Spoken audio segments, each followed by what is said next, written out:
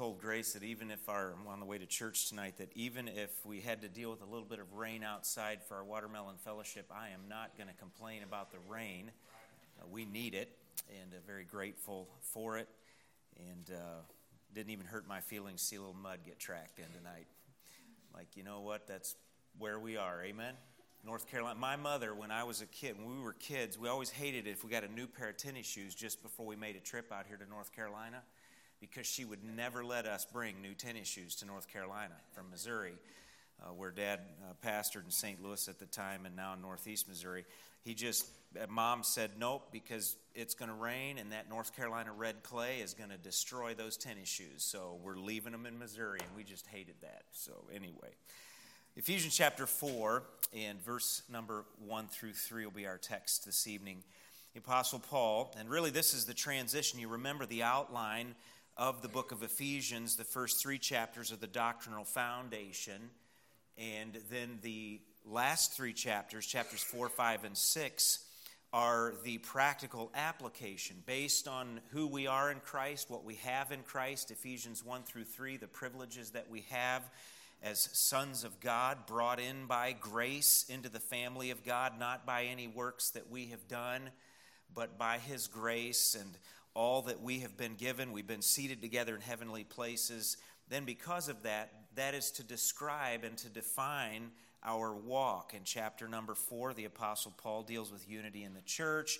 He moves into unity, our relationship to the world, the unity in the home, and our relationship in our employment, and what life is to look like as we grasp who we are, or as he says in verse number 1 here of chapter 4, what our vocation is, our calling.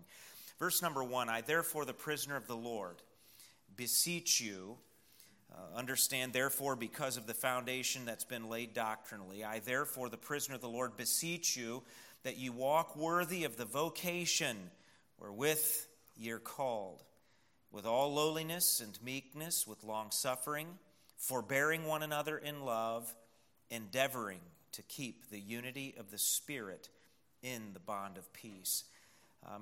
Using the title tonight, Unity is Not Easy, but then I will say this, it is worth it. It is worth it.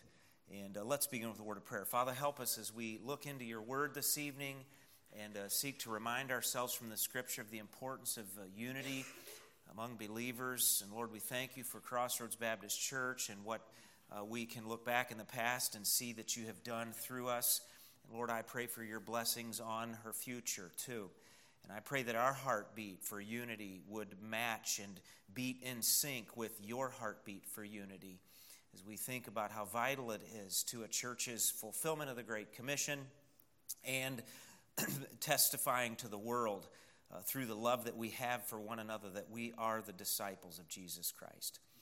And God, help us as we consider some important thoughts this evening from your word, and I ask these things in Christ's name. Amen. As I think about the power of unity, I'm often reminded of the event that happened years ago when I was a young dad and husband, and I was helping with a Bible school at the church my dad pastors. We had a guest missionary in, and he knew something about physics that I didn't know about it. And I know I've told this to some before, but he got 5 little 4- and 5-year-old girls out there on the church yard, the activity field where we were doing Bible school recreation time. And he put them together on one end of a rope for tug of war and put me all by myself on the other end of that rope. And I thought, I'm a grown man. I'm going to drag these little girls all over the yard. And those little girls, 4 or 5 years old, 4 or 5 of them, drug me all over the yard because they had more surface area in contact with the ground. I understand it was physics, but what a testimony to the power of unity. When 5 little girls working together can defeat someone bigger than any of them individually. The Bible tells us and indicates to us that unity is, in the local church, vital for her being pleasing to Christ, for the church accomplishing God's purposes for the institution of the local church. But the Bible also indicates that unity is not easy. I read an article this past week that spoke to that, and if I remember correctly, the title of the article is, Why is Unity So Hard? And I looked at that and I read it, And when I was finished reading it, I thought, you know what? This guy's making some good points. Why is it so hard? And there are several of those things that will come out in the course of the message this evening. But I wanted to think about this truth not through an article, but through the Bible. Okay, it's easy for us, and we warn younger preachers, don't take your messages from headlines and so on. Does the Bible indicate that unity is not always easy? It does. The very fact in chapter number 4 and verse number 3 that the Apostle Paul uses the word endeavoring indicates that unity is not always easy. If we're to endeavor to keep something, it means make every effort with speed. It's the idea of, it's the same word that is used, the Apostle Paul uses to talk about the pastor's studying. Study to show thyself approved unto God. It's the idea of digging in deep and working hard at it, and often including the idea of labor. And then look, if you would, at Ephesians, the very next book in the New Testament, Philippians chapter 1 and verse number 27. Philippians 1 and verse number 27, the Apostle Paul tells the believers at Philippi, only let your conversation, your manner of life, be as it becometh, or as fitting with the gospel of Christ, consistent with the gospel of Christ, and it also includes the idea of making it attractive. Let your manner of life be as it becometh or fits the gospel of Christ, and thereby makes it attractive, appealing. That whether I come and see you or else be absent, I may hear of your affairs. Notice that you stand fast in one spirit with one mind. What are the next two words? Striving together. The Greek word translated striving together is the prefix soon, which means together with. Okay, so different parties coming together. And the word from which we get our English word athletics, which in the first century context had the idea of wrestling. We are to wrestle together, obviously tag team wrestling, if you would, on the same team for the faith of the gospel. So there's striving that is involved in order for us to have unity. There's endeavoring that is involved, making every effort, okay, and doing so quickly, instantaneously doing so, to keep the unity of the Spirit in the bond of peace. The history of the New Testament church, and I'm not talking about once we get beyond 100 AD, but I'm talking about based on the record of the New Testament Scripture as it relates to letters that the Apostle Paul wrote to various New Testament churches, illustrates that unity was not easy. Look at a few of those passages with me. Keep your hand in Ephesians and look at 1 Corinthians chapter 1. Verses 10 and 11, 1 Corinthians 1, verses 10 and 11, the Apostle Paul says, now I beseech you, brethren, by the name of our Lord Jesus Christ, that you all speak the same thing, and that there be no divisions among you, but that you be perfectly joined together in the same mind and in the same judgment. For it hath been declared to me, unto me of you, my brethren, by them which are of the house of Chloe, that there are contentions among you. I've always wondered what it was like in the church at Corinth when Paul's letter showed back up. After the report from the house of Chloe, can you imagine some people, as those verses were read, dropping their heads, other people looking over their shoulder at the house of Chloe? You're the one that told on us, right? Okay. Now, we often think about Corinth. If we're talking about carnal churches and churches that were characterized by division, all of us are immediately going to say, Corinth, okay. We've teased before, why in the world anybody would name their church Corinth Baptist Church unless it's in a town called Corinth is beyond me. Either they don't know their New Testament or they're being more honest than others are. Okay. Look, if you would, at Galatians chapter 5.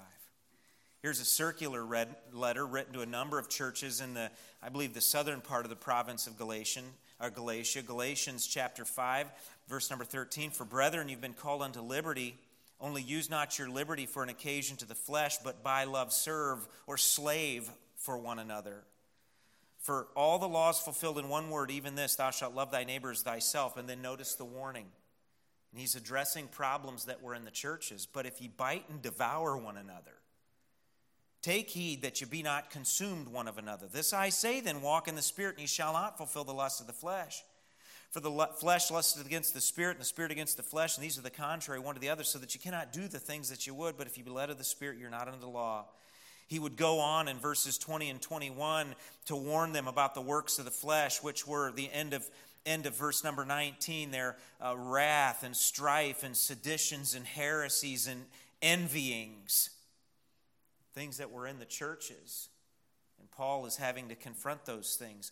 Look, if you would, in our textbook, Ephesians chapter 4. Ephesians chapter 4, verse number 29.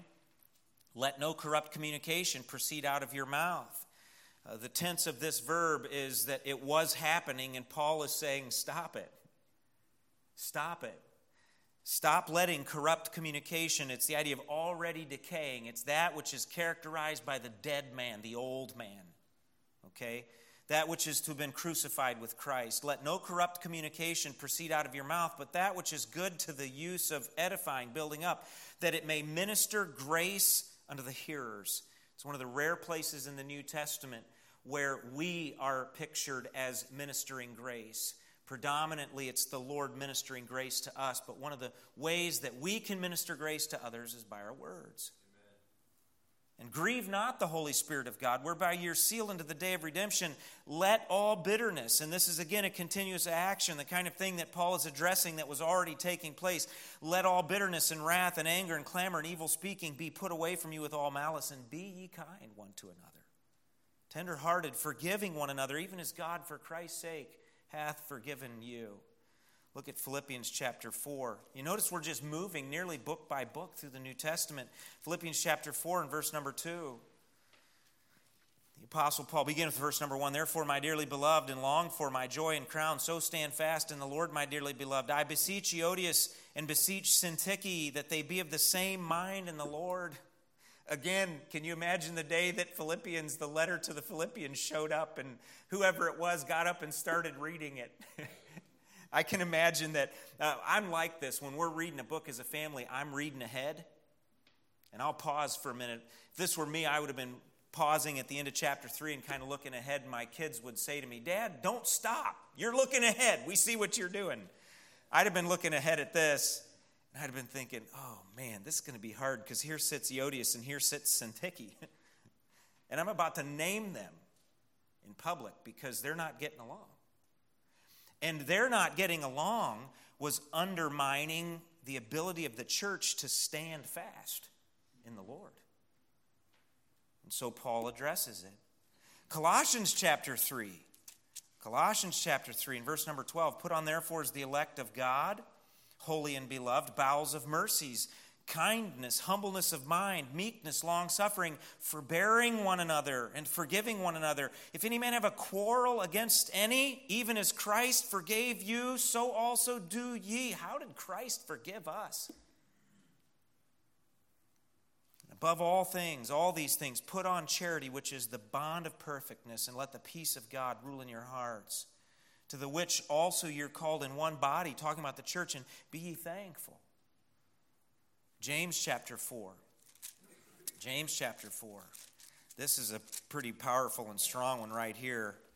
But again, that's the way James was. James, Old Camel Knees, as he was called in church history. Old Camel Knees was a blunt man. He just said it. Verse number 1, chapter 4. From whence come wars and fightings among you?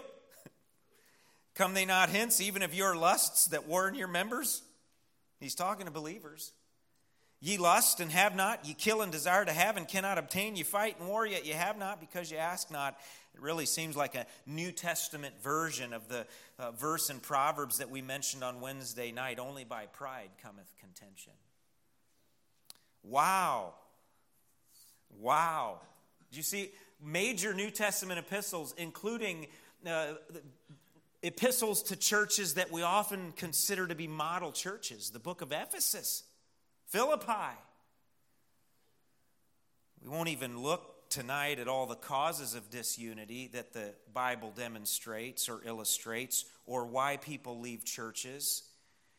I read an article recently about 4 different kinds of churches that they all could ascribe to the same doctrinal statement, conservative evangelical doctrine, we would say, to use the term. And yet, because of issues or because of preferences, there are issues that divide churches from among themselves and from within, too. And so if we stopped right here, you know what our human tendency would be? Why even try? Why even try? If this has been the issue of churches for 2,000 years, why even try? Why? Because we're told to. We're told to endeavor, even if it's not easy. We're told to strive together. It's worth it. Before we finish the message tonight, we'll consider the Lord Jesus Christ and the fact that keeping those 12 disciples together was not easy. And yet, Jesus did it. He strove to do so. He endeavored to do so. It's worth it. Also, as I look at Romans chapters 15 and 16, the last two chapters of the book of Romans, the Apostle Paul admonished the believers in the church at Rome. Before he had ever even been there, he admonished them, he challenged them to stay unified, to do the things that they did with one mind and with one mouth, with one goal. Why? Because he was going to be passing through there and he was going to need help as he continued on in his missionary endeavors and his Great Commission work. He was going to need help, and he made the connection that in order for a church to fulfill the Great Commission, it's got to be unified. And the devil knows that if he can bring about disunity, whether it's through spiritual warfare, whether it's through Diotrephes, whether it's through getting divided over some kind of issue, whatever it may be, he knows that if he can divide the church and bring disunity into a church, he hamstrings its effectiveness in carrying out the Great Commission. So it's worth it for a number of reasons. Back in Ephesians chapter number 4, I want you to notice, first of all, the manner in which we can endeavor to keep the unity of the peace, the Spirit and the bond of peace. The Apostle Paul says in verse number 1, I therefore, the prisoner of the Lord, beseech you that ye, what's the word? Walk. It's the first of 7 times in the remainder of the book that the Apostle Paul will use the walk to describe the Christian life, whether individually or corporately. Not run. He doesn't say, I beseech you that you run, but I beseech you that you walk. When you think of a walk, what do you think of? One step at a time. Step by step. That requires patience sometimes. I have been out walking. Judson and I were out doing some running around the other day. And though he's got long legs like I do, I still walk faster than he does. And I'd be walking and he'd be behind me and I'd be like, son, keep up. And then it hit me, maybe I need to slow down. When you're matching pace and waiting for somebody else to come along, unity takes work. It's not easy, but the manner of acquiring it is fit in the context of walking step by step. I, therefore, the prisoner of the Lord, beseech you that you walk, what's the next word? Worthy. The word worthy means of equal weight or inconsistency with, that you walk step by step worthy of or equal weight to or in consistency with the vocation wherewith you're called. Now, Paul, in verse number 1, would refer to himself as the prisoner of the Lord. I believe that's his surrender to God's will. But he's just finished in chapters 1 through 3 highlighting the privileges of being a son of God. We have access. We have abundance. We're adopted into the family of God. We have the assurance of eternal life. I mean, they just keep piling up these privileges. And get this, none of us deserved any of them.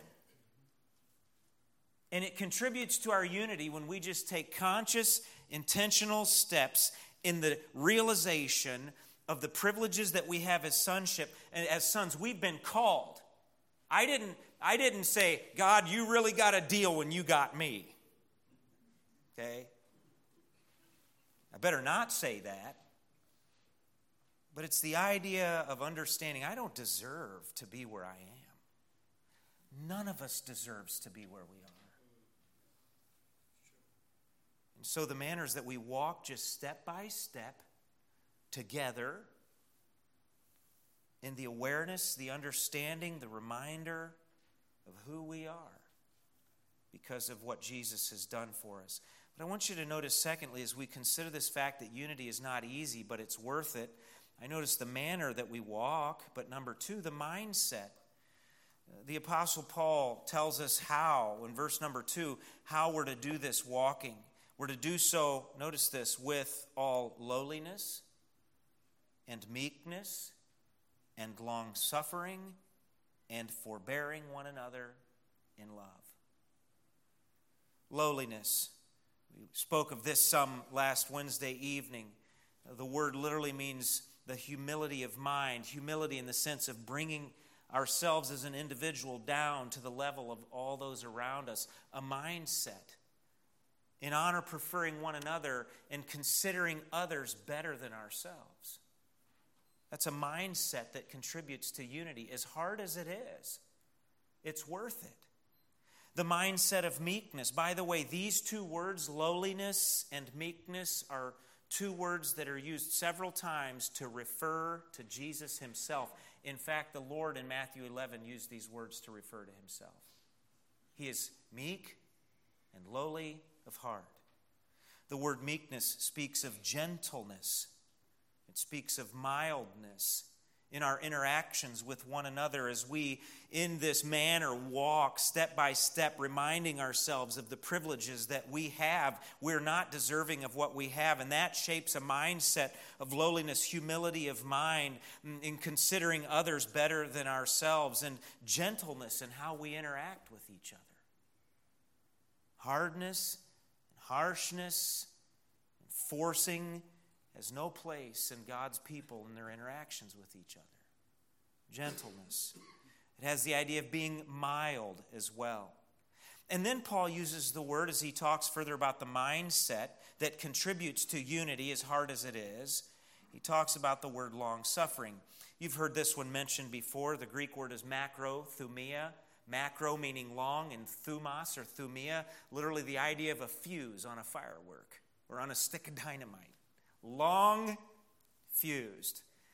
As I was thinking about this, I was reminded of when I was a boy, I found a bag of fireworks. I was maybe 8, 9, 10 years old. I found a bag of fireworks from the previous year. And something had deteriorated with the fuses, and I thought I was going to have fun. I went out to the old burn barrel out behind the house, and it had a long wick on it. And I remember as a boy using a Strike Anywhere match, holding that Bobcat firework in my hand, thinking I could light it, hold it, and then flick it right at the last minute. I lit that thing, and that fuse ignited all at once. Bam! And that thing blew up in my hand, and my hand just kind of froze open like this. Numb, immediately, no feeling in it. That wasn't a very long fuse. It didn't take much to set that firework off. It wasn't long fused. The idea of being long fused is hard to ignite. Hard to ignite. Paul says, listen, if you're going to have unity and a mindset that will contribute to unity, as hard as it is, you need to be someone who is hard to set off. Hard to ignite.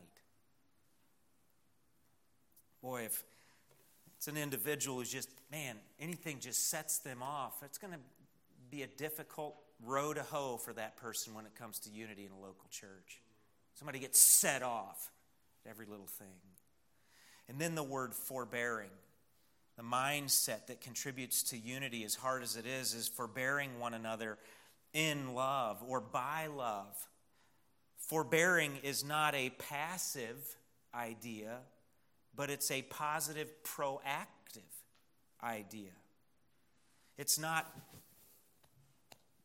okay, I'm putting up with you.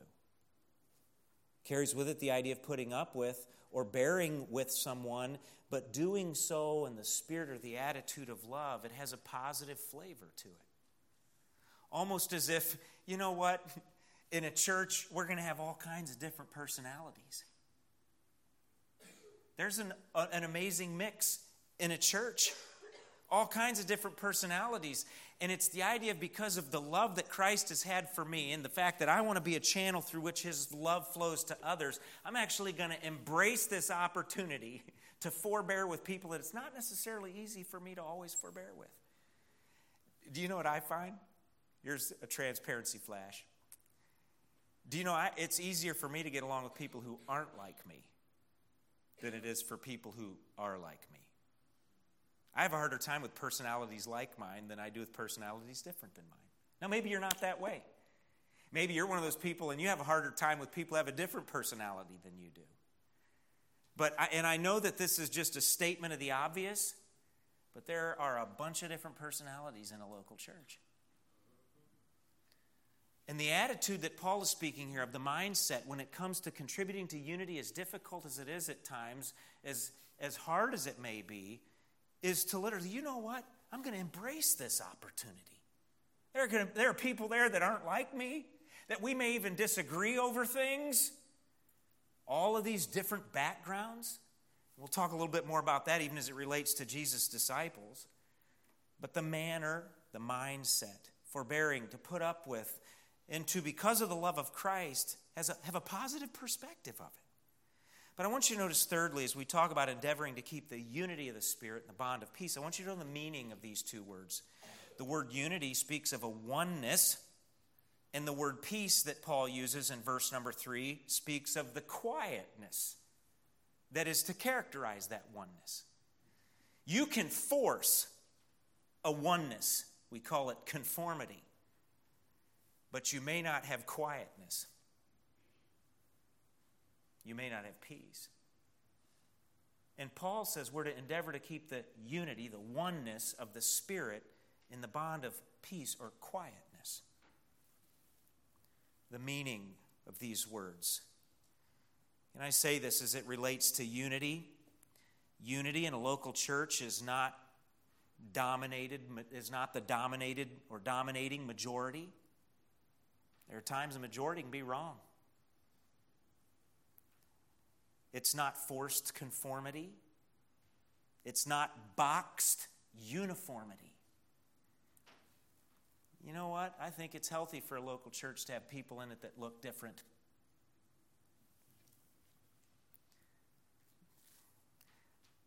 Sometimes it's a struggle for a church that, and I've been evaluating this, when the people that a church attracts are only people that already look like us.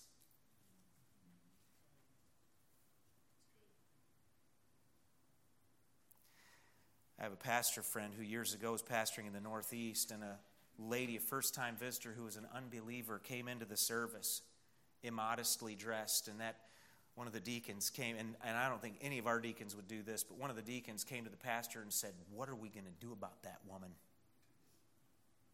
dressed like that?" The pastor looked at the deacon and he said, "What do you think Mary Magdalene looked like the first time she met Jesus?"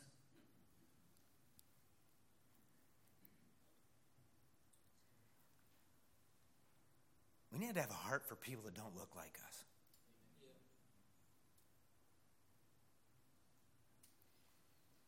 If we love them that love us, we're no different than the scribes, Jesus said. They loved fellow scribes.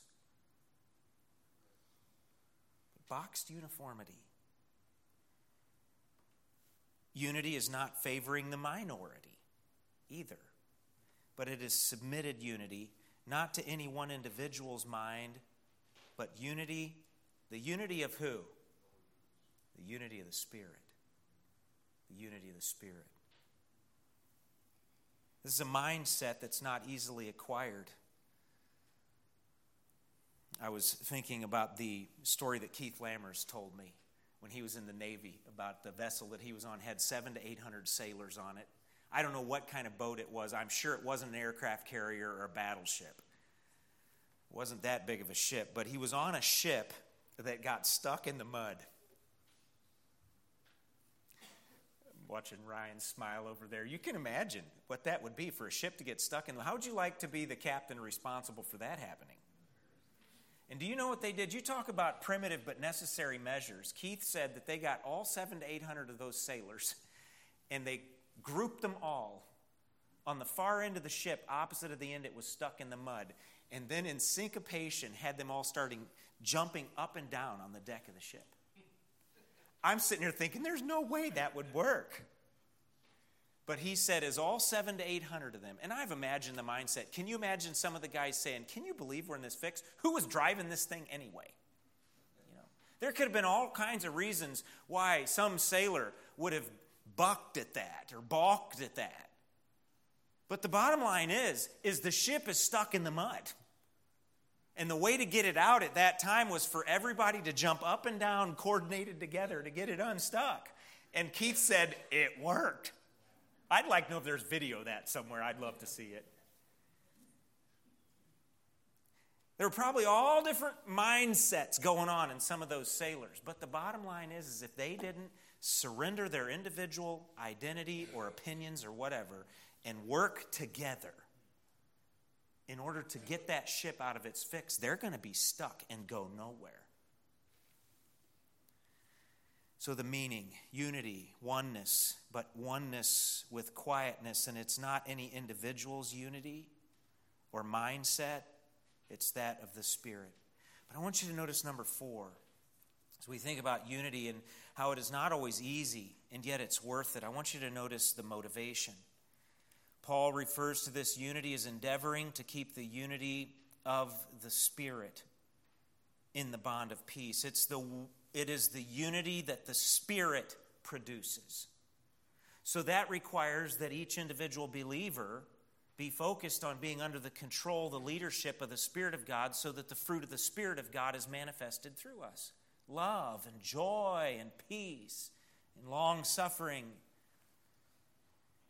And so motivations for endeavoring to keep the unity of the Spirit is so that the witness of the Spirit, as the song says, can be bright and clear through our lives as a church.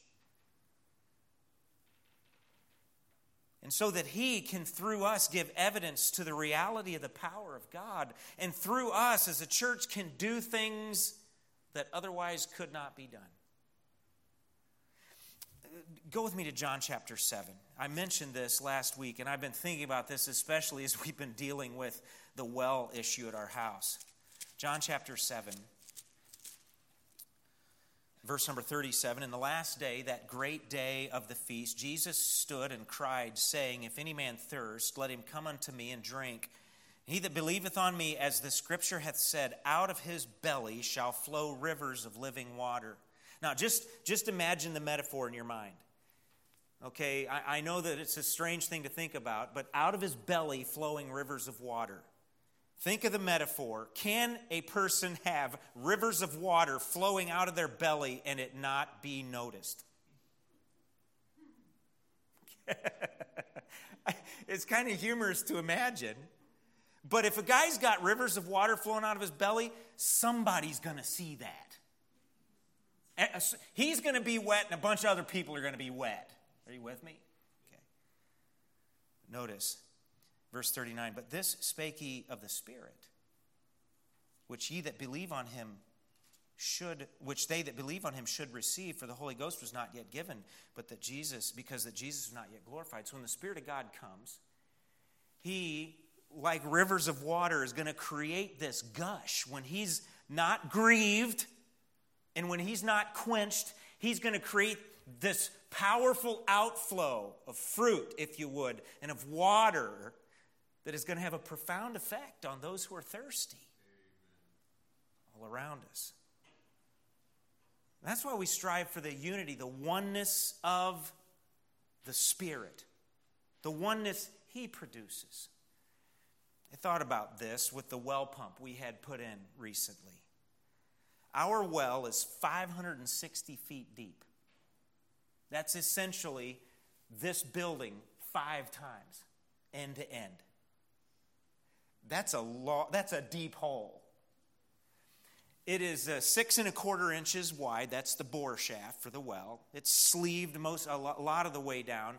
The static water level, it produces 2 gallons a minute. The static water level is filled up to about 105 feet below the surface. So I essentially have 460 feet of water in that well in a 6 1/4 inch shaft. That pump is almost completely at the bottom of that well. Have you ever thought about the power that it takes for a pump against gravity to pump water 500 feet against gravity straight up, another 100 feet horizontally into the house, pressurizing all of the 1/2-inch and 3/4-inch lines in the house, holding that pressure with a bladder or whatever the check valve mechanism may be, holding that pressure so that at any given point, multiple fixtures in that house can be turned on and equalized pressure of water come out of each of those fixtures. And the power that is producing that is a little machine 500 feet below ground, defying gravity. That's power. But that is nothing compared to the Spirit of God who lives within us. And the power that He can and desires to produce through us, to nourish others and to manifest His fruit. So the motivation is, I don't want to do anything that's going to stand in the way of that. But secondly, another motivation is the work of Christ. Another motivation for us as we think about endeavoring, why we should endeavor to keep the unity of the Spirit, is because it's in the bond of peace. As you see this in verse number 3, this bond of peace. What is Paul talking about, this bond of peace? This thing that binds different parties together in quietness.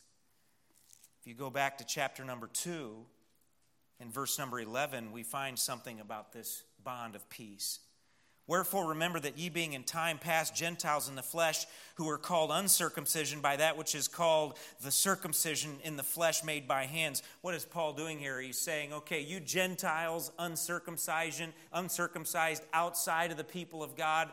We're the Jews, the circumcision. We called you the uncircumcised. You were aliens. You were outsiders. You were undeserving. Verse number 12, that at that time ye were without Christ, being aliens from the commonwealth of Israel and strangers from the covenants of promise, having no hope and without God in the world. But now, in Christ Jesus, ye who were sometimes far off were made nigh by the blood of Christ, for He is our, what's the word? Peace. He is our peace, who hath made both one, Jew and Gentile. He has bound them together and hath broken down the middle wall of partition between us, that is between Jew and Gentile, having abolished in His flesh the enmity, even the law of the commandments contained in the ordinances, for to make in Himself of twain one new man, so making peace, and that He might reconcile both unto God in one body by the cross, having slain the enmity thereby, and came and preached peace to you which were afar off, to them that were and to them that were nigh. For through Him we both have access by one Spirit unto the Father. This bond of peace is something that was accomplished by, get this, by nothing else than the blood of Jesus' cross. That is what brought Jew and Gentile together and brought down that middle wall of partition. If ever there was a rift, it was the Jew and the Gentile rift. By the way, we're still seeing that today. If ever there was a rift, and yet the blood of Christ bridged what we might consider the greatest human rift of all. And it was so dealt with that Jew and Gentile in a New Testament church could go to church together.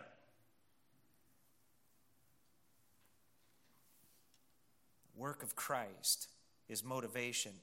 Can I just say it this way? If He went to that extent and paid that price for peace, then you and I should endeavor to maintain it. We don't make the peace. He's already made it.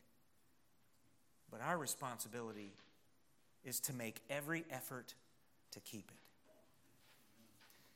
The motivation to endeavor, as difficult as it may be at times, to keep the unity of the Spirit and the bond of peace, the motivation because of the witness of the Spirit through our church and in our interactions with each other, the work of Christ is a motivation, what He accomplished in order for peace to be produced. I think about the wonder of angels. This is another motivation I'll just briefly mention. Notice, if you would, chapter 3 and verse number 8. Chapter 3 and verse number 8. And we're bringing this to a conclusion here soon. Chapter 3, verse number 8, unto me, Paul said, who am less than the least of all saints, is this grace given, that I should preach among the Gentiles the unsearchable riches of Christ, and to make all men see what is the fellowship of the mystery, talking about the fellowship of the church, which from the beginning of the world hath been hid in God, who created all things by Jesus Christ. Now notice this, to the intent that now, under the principalities and powers in heavenly places, might be known by the church the manifold wisdom of God. I heard an old preacher explain it this way years ago, that the angels are observers on the work of redemption in the church. And Paul said one of the reasons God did what he did is to teach angels. If you can imagine it this way, as angels want to understand the work of redemption, they who didn't need redemption, as they want to understand it, the idea is this, is that one of God's purposes is that they look over the banister of heaven and they learn about redemption by the way that they see redeemed people interacting with each other. That they might learn the manifold wisdom of God through the church. What a motivation. I remember hearing years ago of a pastor leading a business meeting, and there was some division that rose up and some rancor that rose up in the business meeting. The pastor just stopped the business meeting right there, and he said, folks, we're going to stop the meeting right here. He said, the angels are watching. The angels are watching. We could say this, and this is not a very good testimony of the Spirit of God. And this is not what Jesus paid for when there's disunity. Jesus didn't pay for this. He paid for peace. What a motivation. And then the maintenance of it. As we think about, as difficult as it is at times to keep the unity of the Spirit, think about number 5, the maintenance of it. Endeavoring to keep. It's the idea of maintaining it, protecting it, guarding it, making every effort to guard it, to keep it with all possible speed. Maintaining the unity, fighting for it. Even if it means lowliness of mind, meekness, long-suffering, forbearing one another, considering others before myself. I thought about Jesus and his disciples. Twice on the night of the upper room, going in, and then while they were in the room, the disciples were arguing about who was the greatest. And remember what he said? He goes, the princes of this world, that's how they act. Maneuvering, jockeying for position, seeking to be in charge of everybody else. But Jesus said, let's not let that be so among you. And yet here they are, on the night Jesus was taken, arguing about who's the greatest. And do you know how Christ endeavored to keep the unity of his disciples? And by the way, he had a job of it. I've thought about this before, and I read a book years ago that pointed this out. There were both sides of the spectrum among Jesus' disciples. Jesus had a disciple that is called Simon the Zealot. In his day, that would have been like a far right-wing, conservative, proud boy. Okay, to speak of that movement, okay? Somebody who is like extreme, all right? And then he had Matthew, the tax collector, that would have been the equivalent of AOC. A progressive liberal. Compromising with the Roman government, willing to, we could go on and on with the description. And they didn't have a crowd of 500 to get lost in. There were 12 of them. Okay? And yet Jesus brought them together. Now, obviously, they had to leave a lot of baggage behind, but he brought them together.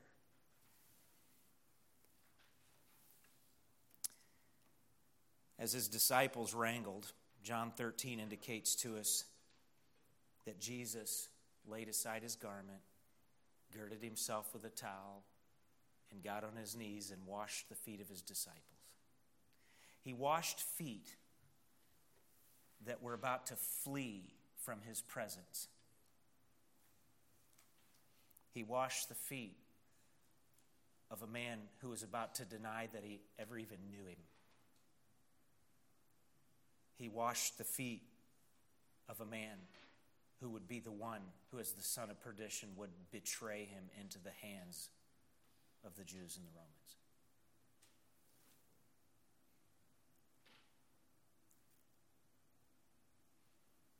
And yet, in John 17, we find him praying, Lord, I pray that they will be one. And the way that he endeavored is by being a servant among them.